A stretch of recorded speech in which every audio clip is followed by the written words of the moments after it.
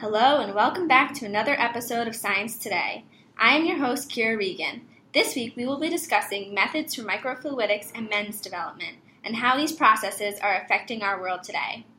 I have here to speak about this exciting topic Dr. Anna Raymond and Dr. Austin Mam, two experts in the field of nanotechnology. Thank you so much for being here.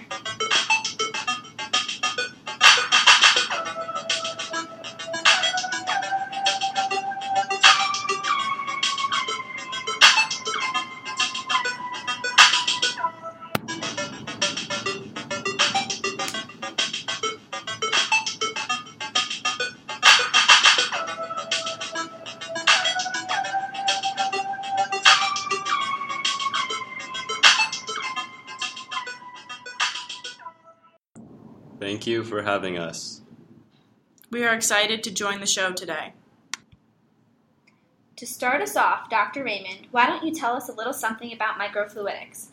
Microfluidics mainly deals with the behavior, control, and manipulation of fluids that are geometrically constrained to a small microscale. More generally, it is a very small system on a scale of nanometers that deals with a small volume of fluid with very low energy consumption. The systems function based on a pressure drop across channels in a substrate or material. Great!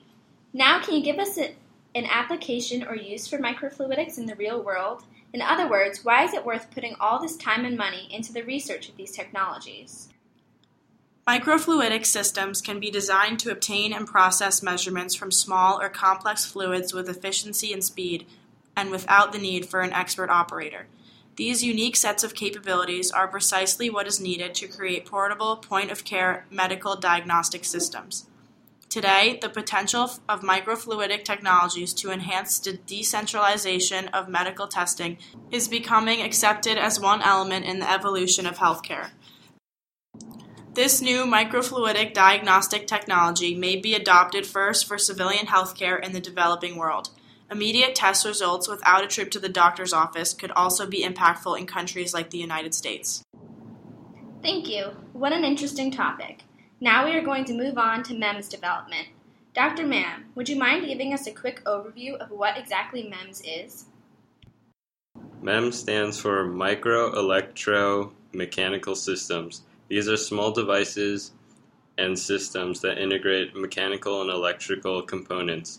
They can be found in various larger devices such as inkjet printer cartridges, optical scanners, accelerometers, and pressure sensors. Fascinating. Could you give us an example of a method of MEMS development?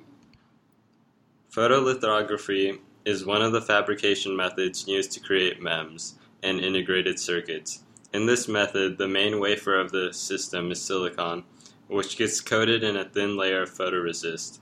During the process of photolithography, UV light is shown through a mask onto the photoresist, which cause either the exposed photoresist to cross-link and harden, or for this portion of the photoresist to etch away.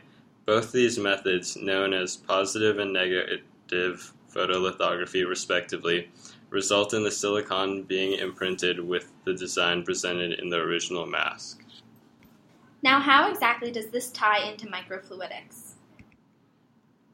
In the simplest terms, one can use photolithography to create a MEMS device with channels nanometers wide that can then use microfluidics to do small-scale tests.